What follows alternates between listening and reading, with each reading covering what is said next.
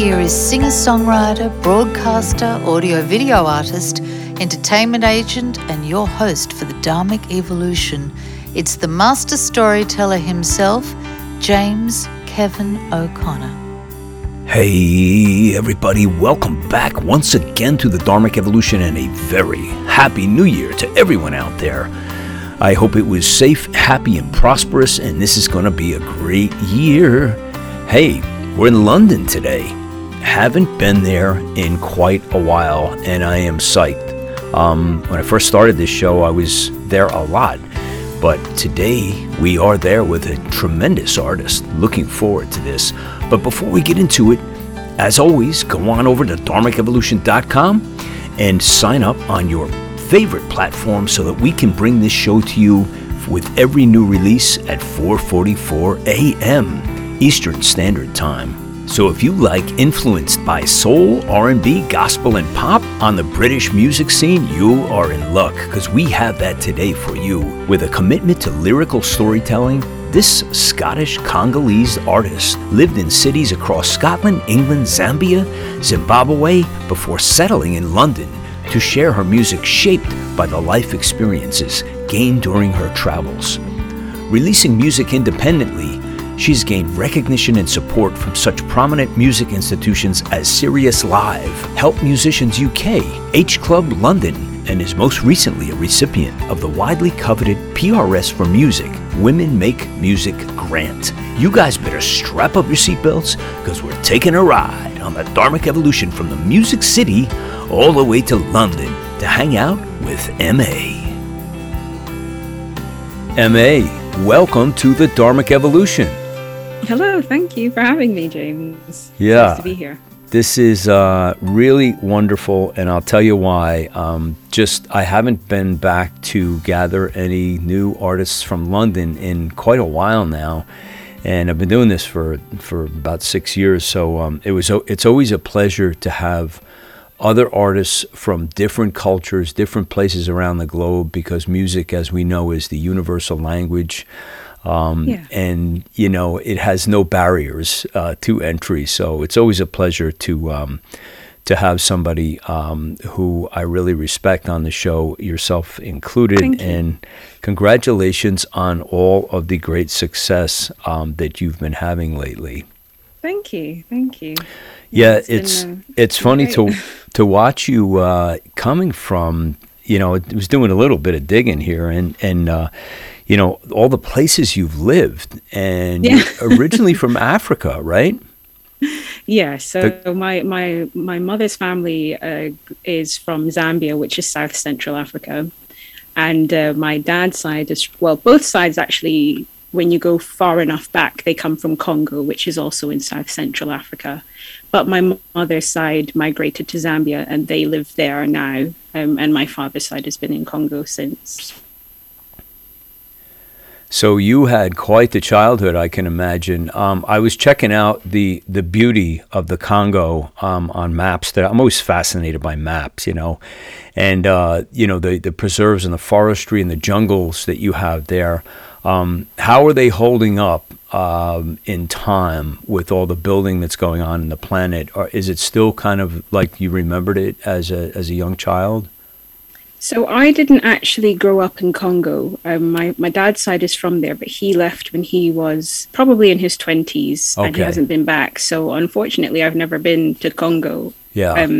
But I did go to Zambia. I went to Zambia, and I was at boarding school there for 3 years. And I think, like everywhere else, there are cities that are built up and metropolitan, and then there are other parts that are obviously places of outstanding natural beauty that are either reserves or they are preserved, you know, for that purpose. So I think it just depends. But I think with everywhere, the spirit of the country is protected, and it's the same in Africa. So in Zambia, or I imagine in Congo, the places that are reserves or that are, sort of wildlife inhabited will be protected for that reason. Yeah, it's amazing. I mean, as I was looking at it, I said, I want to go there like right away. It's like it's very, very intriguing. So in Zambia is where like you spent most of your time as a young girl growing up? No, I actually I was born in Scotland, in Aberdeen. Wow. I got it's like a jigsaw puzzle all over my desk. I got to start plugging these like in back. Yeah, so that's the poetry that comes from you, huh? The Scottish, I'm sure you got a little bit of that going on probably, there. So I could tell your accent is so unusual, you know. And so I'm surprised that being not British yourself, you can still tell. Yeah, because I like doing voices in different dialects and things.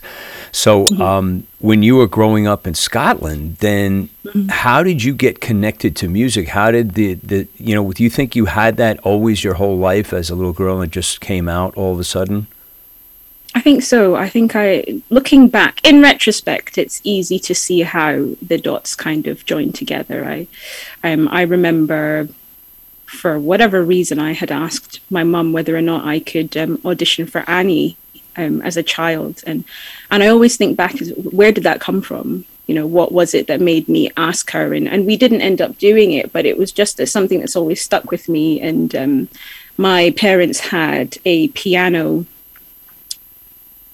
in the house, and I used to play on it, and they recognized that I gravitated towards music. And so they tried to put me into formal piano lessons, and I hated every second of it. So I did that for a few years, but I genuinely remember it was an awful experience. And I think my teacher felt the same way. And so I kind of left that behind. But then even in school, primary school and secondary school, I played the violin for some parts, for some time. I played, obviously, the recorder. I don't know what it's like in America, but in Scotland, everyone gets taught the recorder when we're in primary school. So I did that, and so many other instruments that I just seemed to gravitate towards. And so, I definitely think it was part of my life growing up, but it's not really something that I had recognized. Yeah. Well, so I never considered. I got taught detention, when I was growing up. That was my thing. But I got to ask you, why was piano lessons so bad? What was it about it? Was it the teacher? Was it just the discipline of you got to sit here and learn this boring stuff? Was it that whole thing, or like what was it? I'm not sure. I think I don't want to blame the teacher, because I think the teacher was probably like any teacher. She was a taskmaster. She was the typical piano teacher. But if I was that way inclined, then she would have been the perfect teacher for me. So it's not necessarily that I didn't like the teacher. I don't know. There was just something about maybe the discipline of it, or having to practice all the time, that I just didn't take to. Do you play now? Do you play piano now? Yeah, so you probably weren't ready, and that's a thing. You don't know what somebody's distracted into something else, or they're pulled towards something else at that point in their life. So and maybe it comes around later. Like for me, I had a couple of real slow starts as a teenager, and then I came around in my early 20s, and you couldn't get the guitar out of my hand. So I guess we're ready at a certain time, I think that's what it was, yeah. Yeah, I want to just introduce this first song, and before we get deeper into the interview, let people know a little bit what emaé is all about. So this is called Away From Here.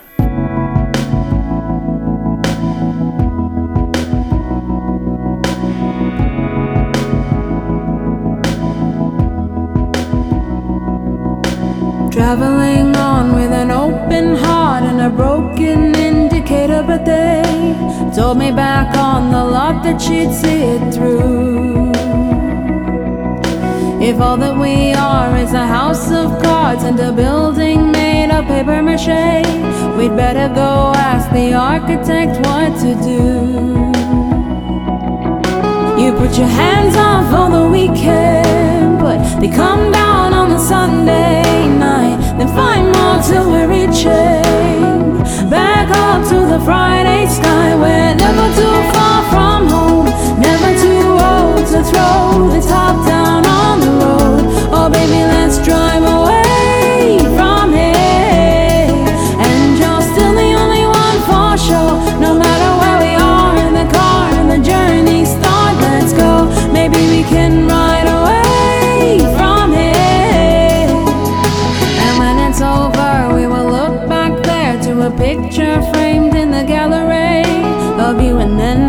deciding on what to do. So navigator, I would much prefer if we did this trip the old-fashioned way. The internet age replaced the days we once knew.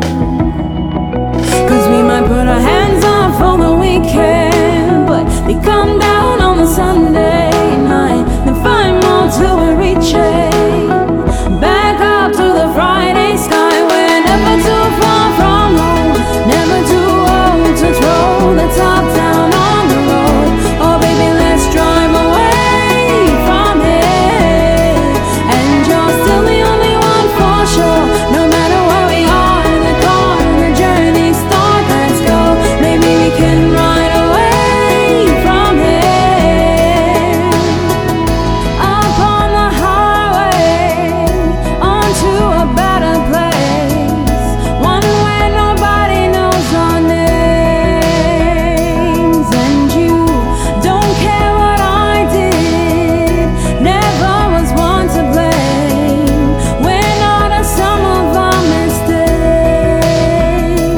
So we're never too far from home, never too old to throw the top down on the road. Oh baby, let's drive away from here.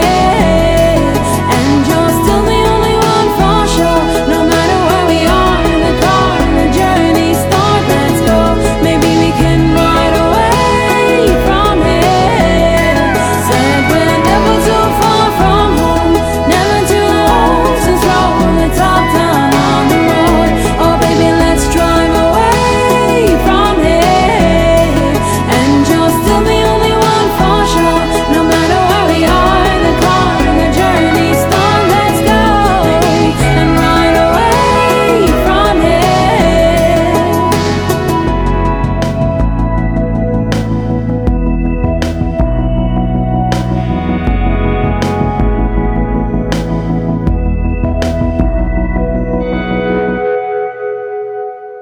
Away from here. And, I just love the line, we better go ask the architect what to do. This is good. Really great lyrics, great music.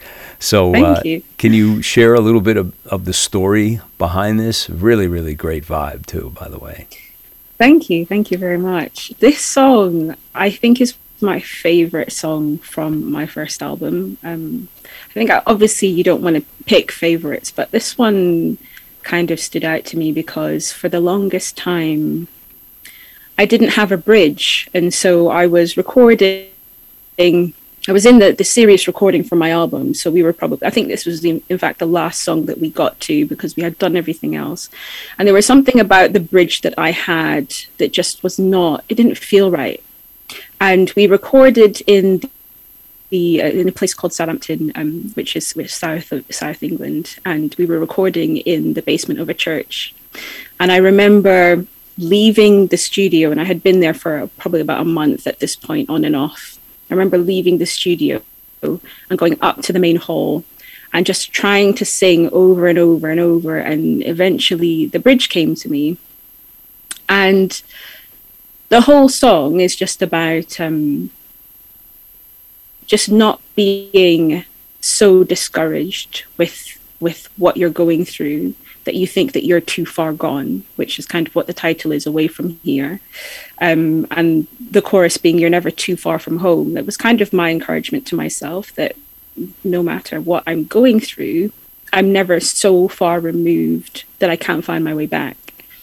And yeah, so I don't know if I probably explained that a bit backwards. I explained kind of how I wrote the song and then what it's about. But so let me ask you, when you refer to home, is that a metaphor for your home, like your centered home of where you feel your spirit is comfortable? Or are you referring to your home growing up, or where of your many homes?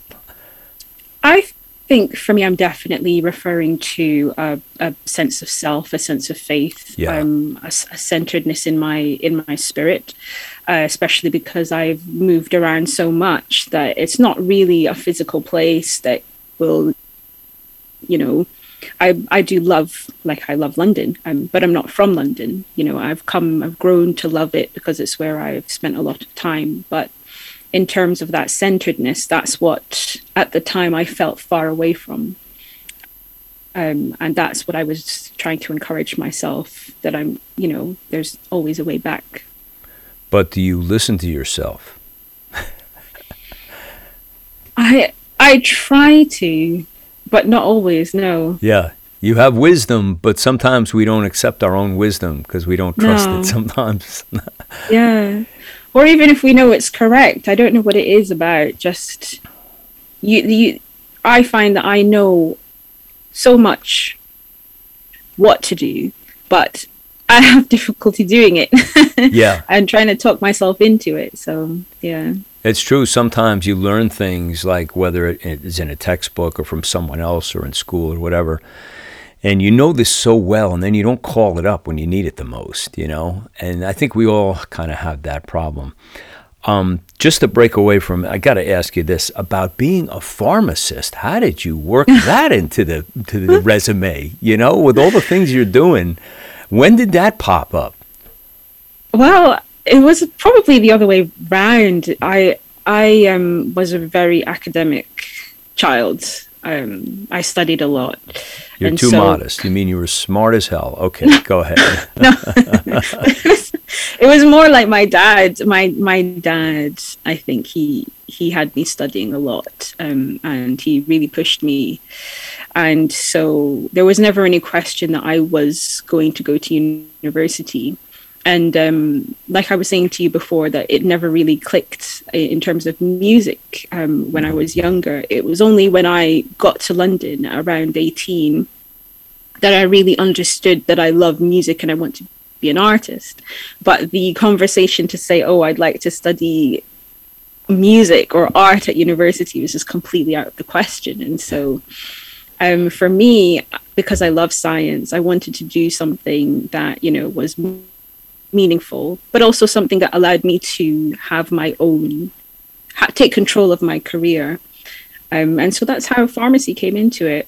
And it was kind of on admission to a pharmacy school that I had said to my parents that, look, I'm going to get this degree, but after I get the degree, then I can do what I want to do. I can use it to support myself and I can pursue my passion. And so that's kind of how pharmacy fits into the picture. That's amazing. I mean, I imagine it was a very difficult, period to go through. I mean, it must have been a tremendous amount of study. Did you really enjoy it? Were you really into it, like when you were living that life?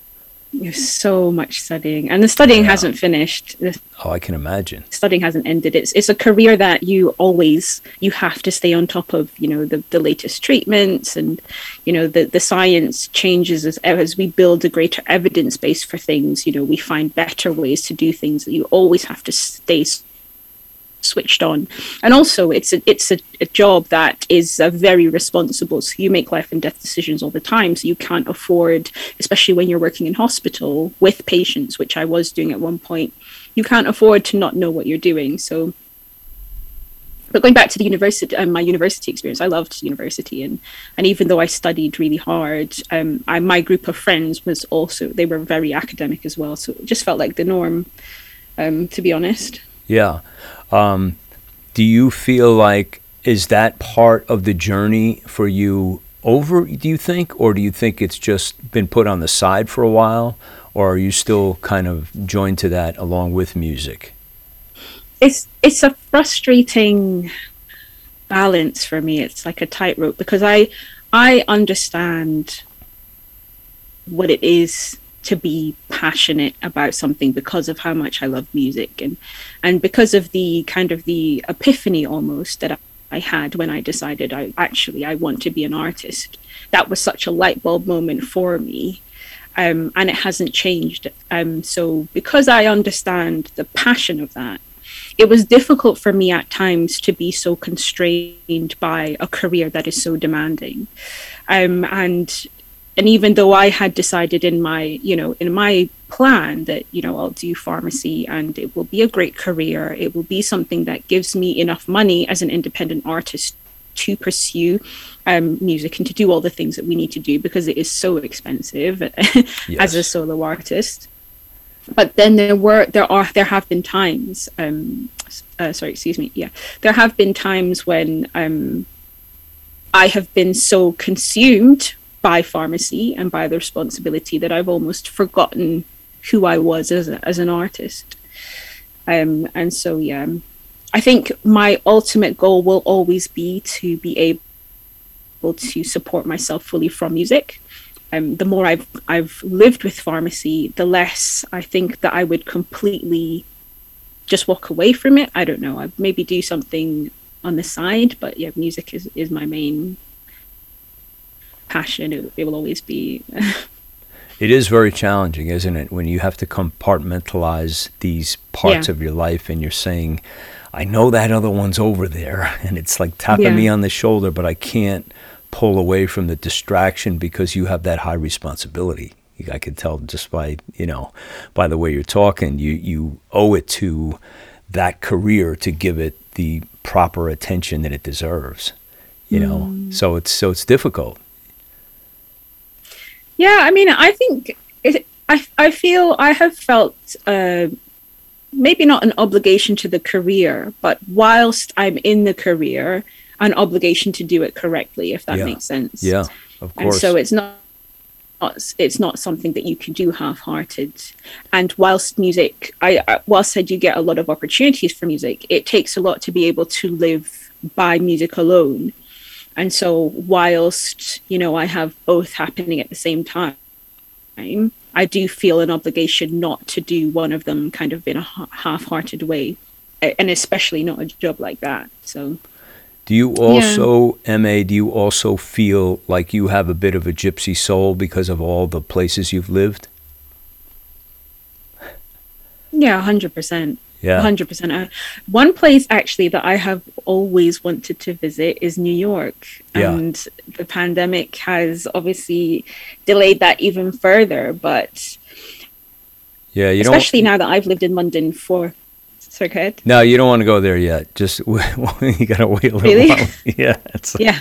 Exactly. Between what's going on with the lockdown and the political stuff going on there, it's just it's sad. I mean, I have been there my whole life, off back and forth. But it's going to come back, and thank God it will. But there's no place like it. I mean, once you go there, it's really pretty incredible. But I hope you go soon. See. Yeah, me too. Yeah, but the answer is 100%. I do have a gypsy soul. I feel more tied to people than geographical locations, and especially now that I've been in London for such a long time. I've been here for like over 10 years. It's the longest place I've been. It's the longest I've been anywhere, and I do feel definitely the pull to maybe explore a bit more. You have,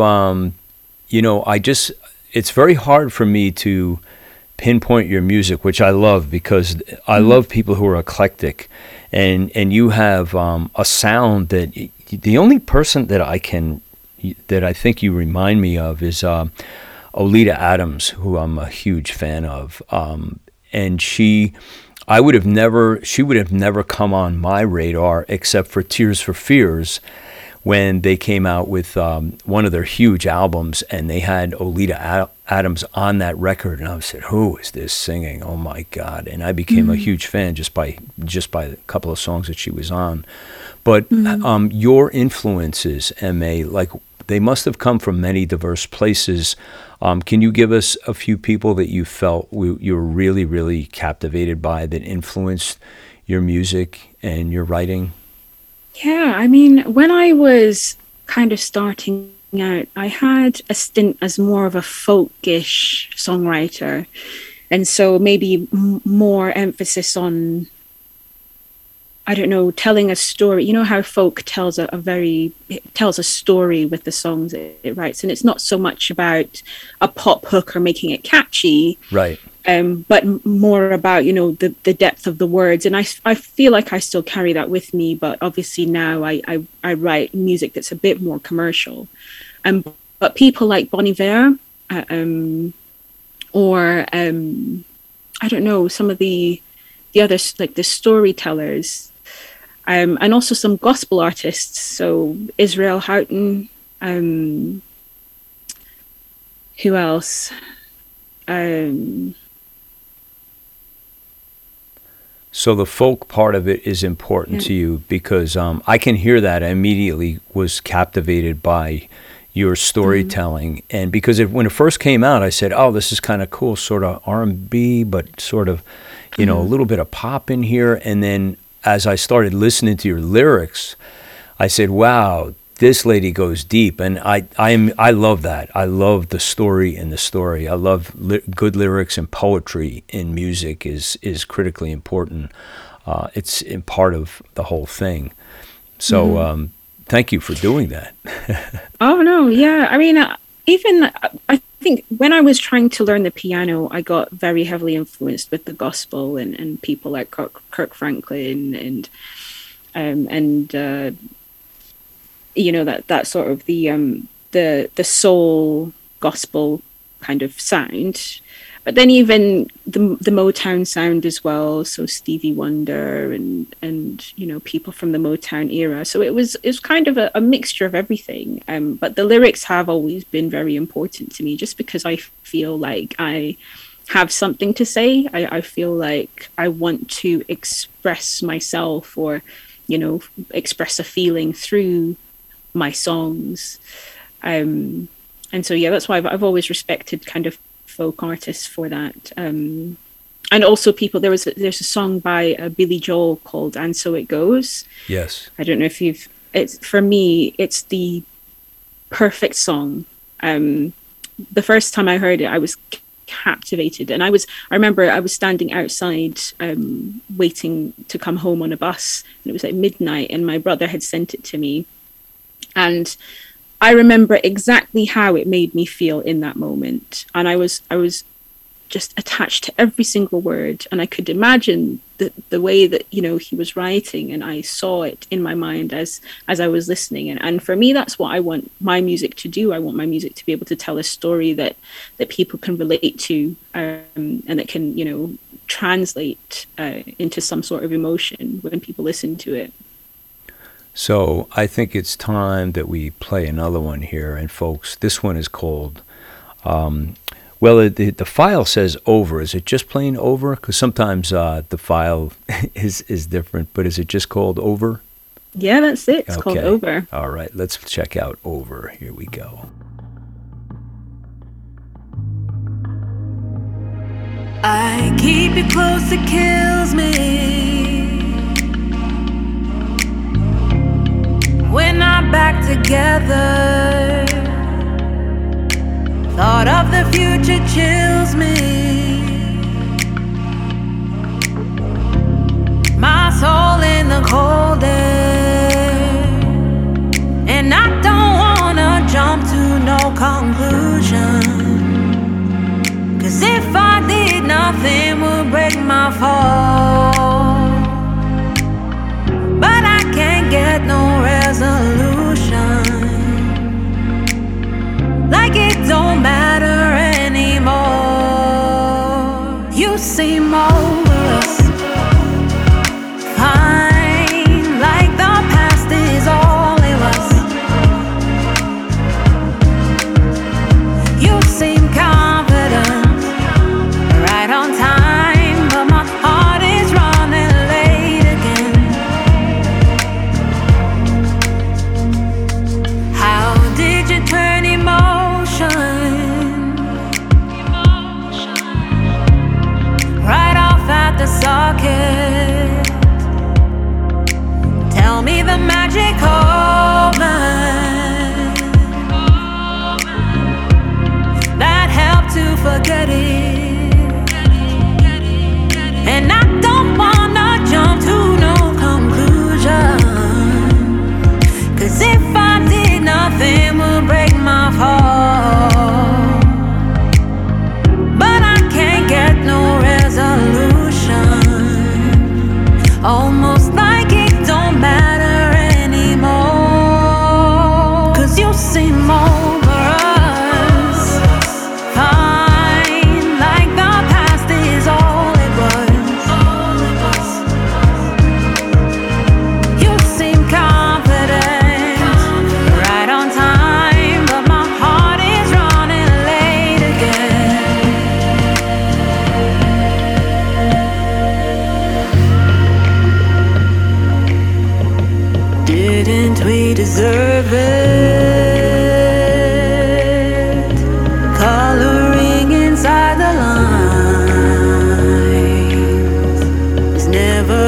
picture perfect.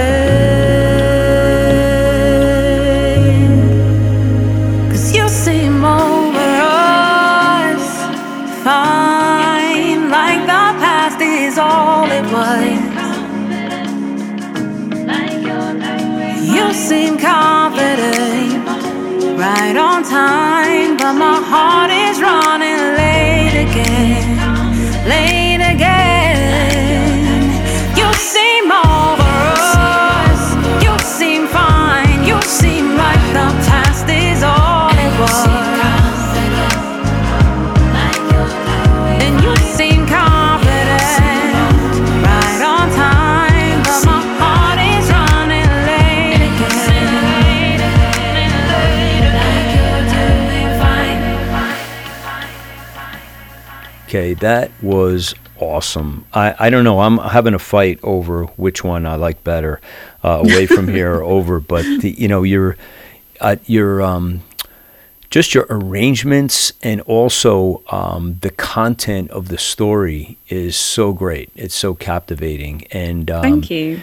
this one is about misplaced trust, and I'm going to assume this was a personal experience of yours. Oh, 100%, 100%. It Yeah. was. It's a culmination of several personal experiences, and so I had been through several instances of just hurt where relationships were breaking down, kind of all at the same time, and it was around the time that I was just wrapping up my first album, but I hadn't written the song, and when I finished the album and I kind of came home, from the studio for the final time. And it felt like that chapter of my life was done because I had done that project. I woke up the next day and I wrote this song in probably 30 minutes to an hour. And it felt very much like the sealing of that chapter, and also me getting my emotions out and processing kind of the breakdowns of those relationships that I'd gone through. So yeah, that's what the song is about. So let me ask you about when you were traveling, when you were living in Scotland. Is that where? Because you said you were you're moving a lot. Like it sounded like every 3 or 4 years. I'm guessing. Point, yeah. But what did you take away from Scotland? Because I'm always fascinated by the British Isles and the UK in general, and the differences between Ireland, Scotland, and the UK, Great Britain. So when you were there, did you take away, do you think, more influences just by that short time from the Scottish people, and did it impact your music in a big way, given like what time frame or what age you were, or was it just a culmination of all the places? I think it's a bit of both. I mean, Scotland, I think of Scotland as my childhood, if I'm honest. We left when I was in my teens, and so pretty much my formative years were, spent in Scotland. And I remember, having a wonderful childhood, being outside all the time. We lived very close to the North Sea, so it must have been freezing, but I don't remember that. I just remember the fun I had, in the water. We used to play in the water all the time. And so I feel like a large part of my identity is in many things, as a Black British person, as a Black British woman, as a British person, as someone who has been, not quite Zambian enough when I'm in boarding school, not quite British enough or Scottish enough, not quite enough of anything. Yeah.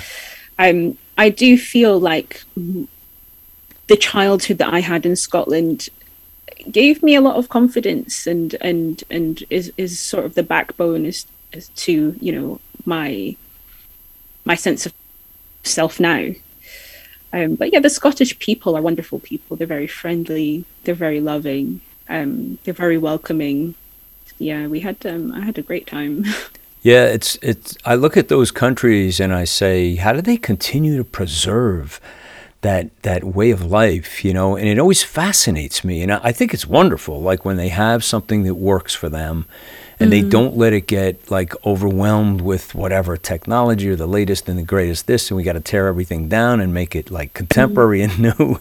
They just kind of hang on to their way of life. And I think that is just great. Ireland, I think, is similar in that way. Very proud. Yeah. And they should be, and I think that is just great. Tell me about in good old London, where you are now, how are you guys managing with post-COVID or halfway through COVID or whatever, wherever you are on that journey? How is everybody getting along? Are you getting out at all? Are you in lockdown? Like, how is your day-to-day life? So I think it very much depends who you are and where you go. But, in some places you wouldn't even tell, apart from the, occasional mask wearer. You'd forget almost. And we're not in sort of a national lockdown. We haven't had one of those for probably, I don't know, I want to say close to at least 6 months. The lockdowns, everything is just merging together for me. But I think, general life is happening as best as we can. There's still kind of social distancing. I do feel slightly in a different world because I work in the NHS. Okay. And here, I don't know how much you know about the healthcare system here, but basically the NHS is the National Health Service. And so we kind of feel the shockwaves of anything to do with COVID before everyone else. Yeah. And so with the new variant that is emerging kind of from, parts of Europe and from parts of South Africa, we are kind of more in preparation mode, maybe ahead of the general population. Right. And so for me, it's strange because a lot of the work that I was doing, the normal work that I do as a pharmacist, has been suspended. And it was getting back to normal. We were starting to pick normal things back up. And now it's looking, we're not quite sure. Yeah. So I'm not quite sure whether we are continuing. Some elements of normal work have been suspended again. We're kind of in a limbo period, whilst we figure out what this new variant kind of will mean for us. But yeah, I mean, day to day, I think people are, some people are going back to the office, and so it's quasi normal. How about? Yeah, I mean, I've read some reports on it, and where I sit, I think people are overreacting to this omnivirus and.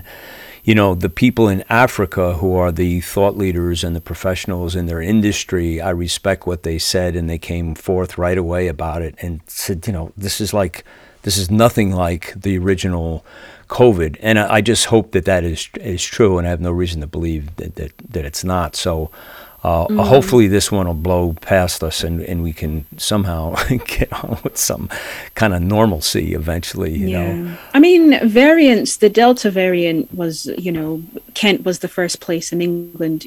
Kent in England, we were the ones to, and I don't like to use the word discover, but the first ones to kind of identify the Delta variant. And obviously we know that that's the variant before this new one. And that doesn't mean that it wasn't in other places before it was in Kent, but just that Kent was the first place where we identified it.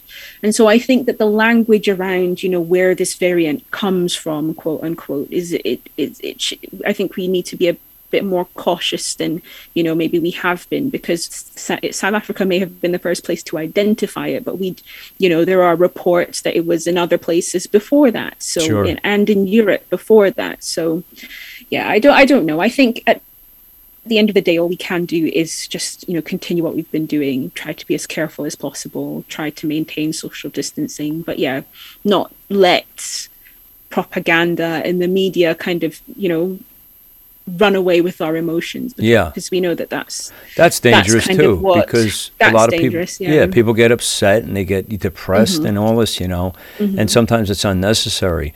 How about you working with other artists? Are you do you have like a close knit band of friends, associates, musical partners, or people that you collaborate with, or just do gigs together at all?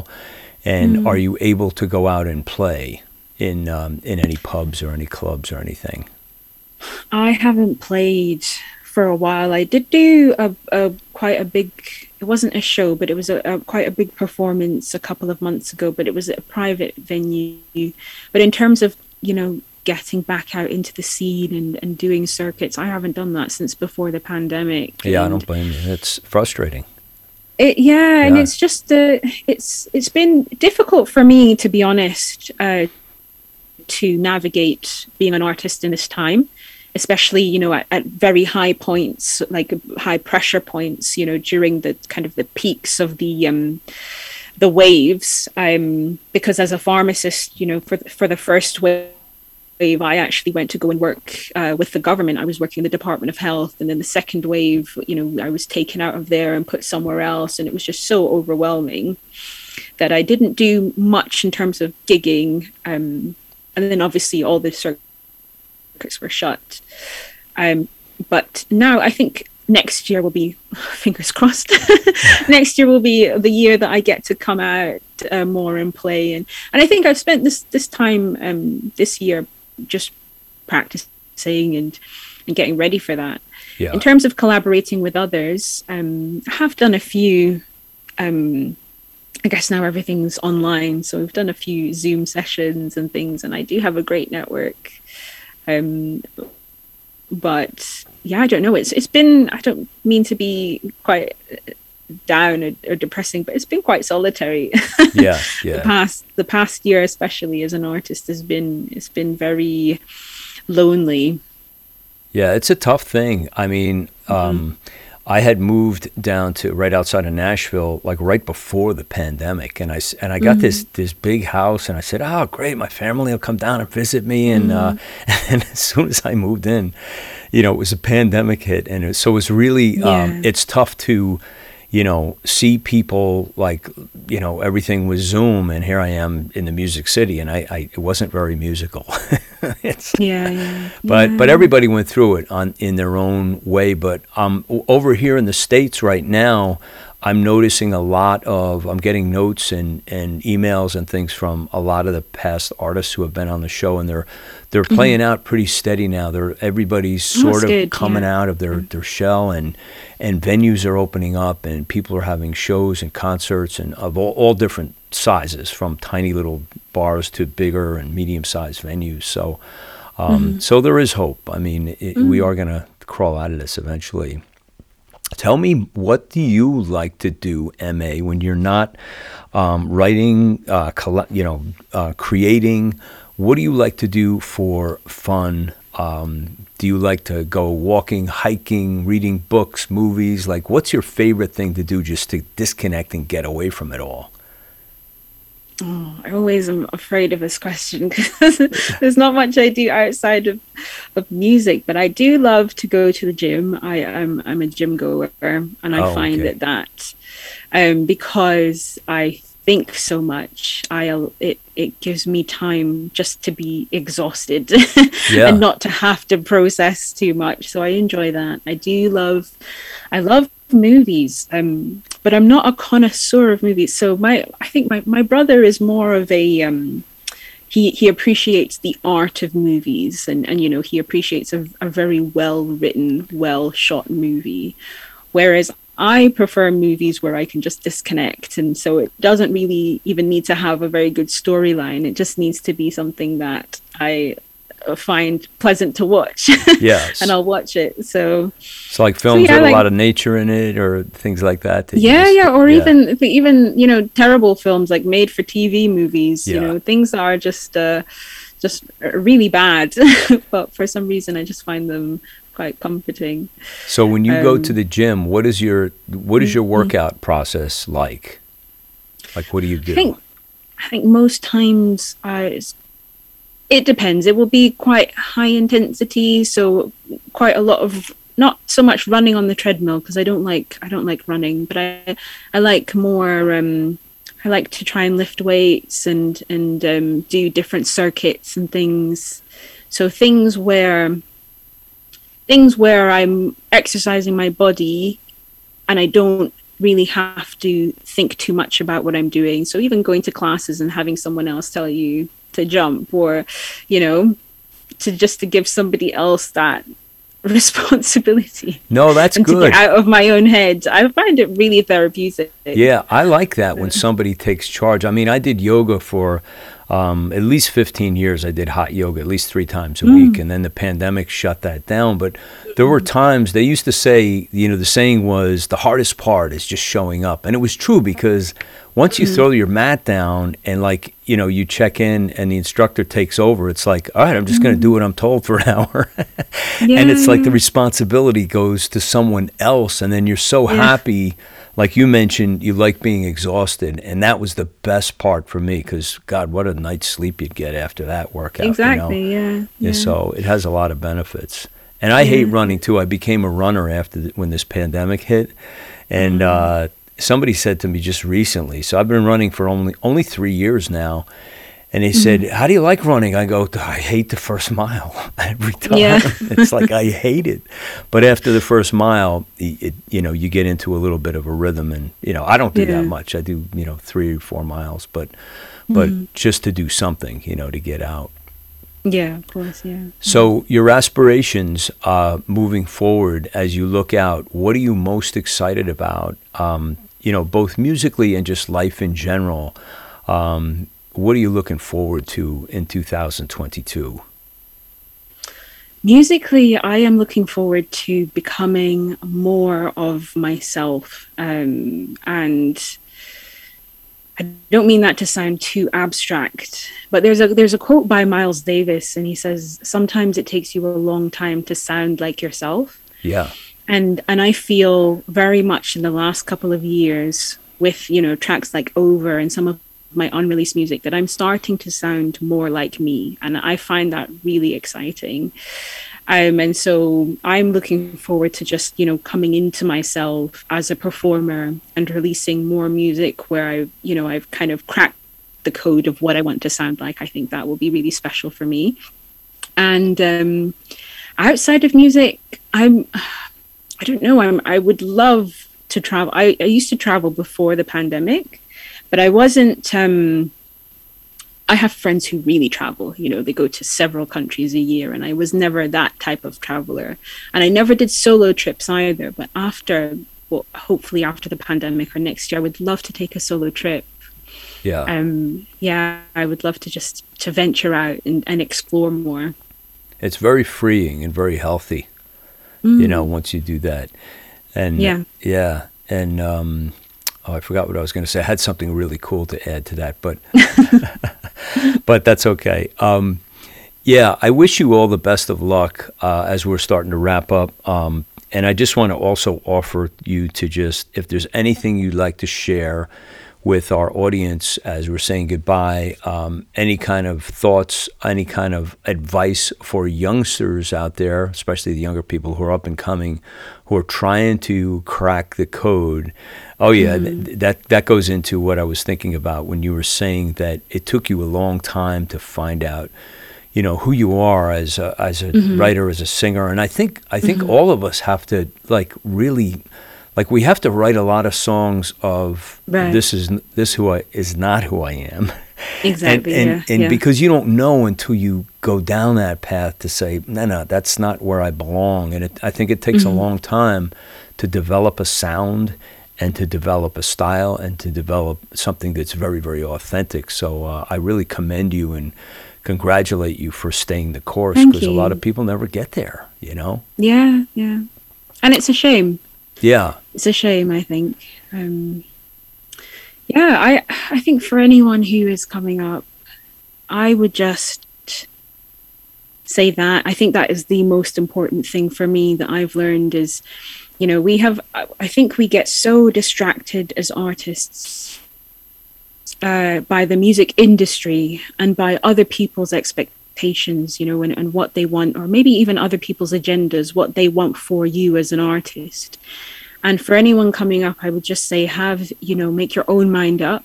know who you are, know what makes you happy and what you determine to be success, because success might not necessarily be a top chart single, or I don't know, all of the trivial things. It might not be, or the awards. Success for you as an artist might be, steady touring, or, being able to collaborate with whoever you want. And so, know what you want from the industry, number one. And number two, know who you are, and stay true to that, because I feel like that's when the best music comes out. When you have a certainty of who you are, you're able to write from a place of truth, and a place where the music means something. It can stand on its own.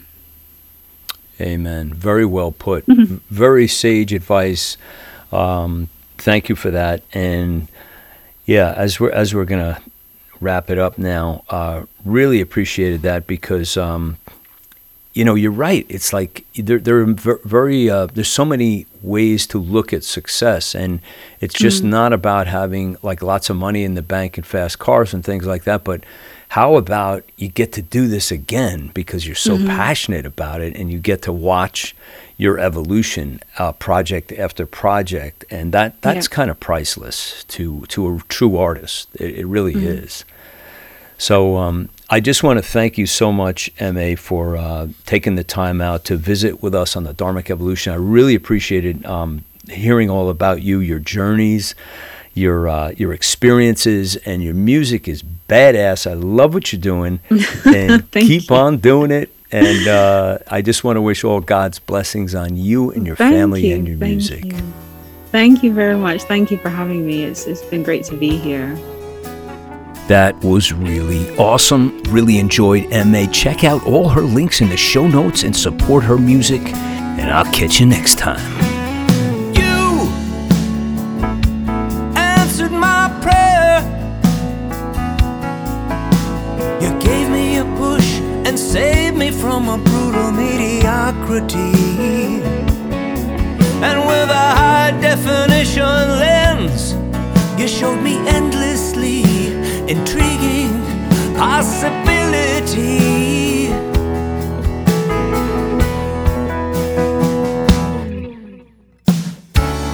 Who are you supposed to be? And where are you? And have you been set free? Don't waste your present state on conformity. You only need a little bit of bravery. I think it's time you walked away from your self-inflicted slavery.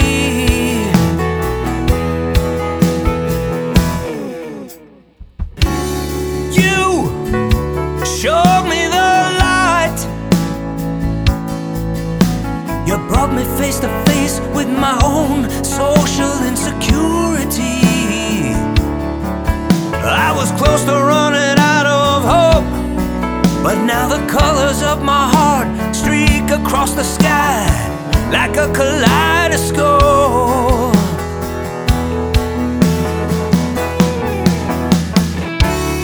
Who are you supposed to be? And where are you? And have you been set free? Don't waste your present state on conformity. You only need a little bit of bravery. I think it's time you walked away from your self-inflicted slavery.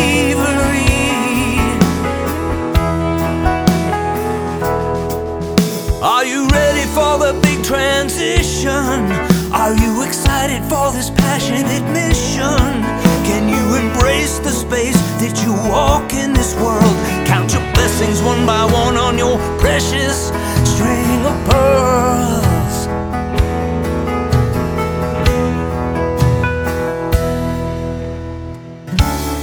Who are you? Just became who you are.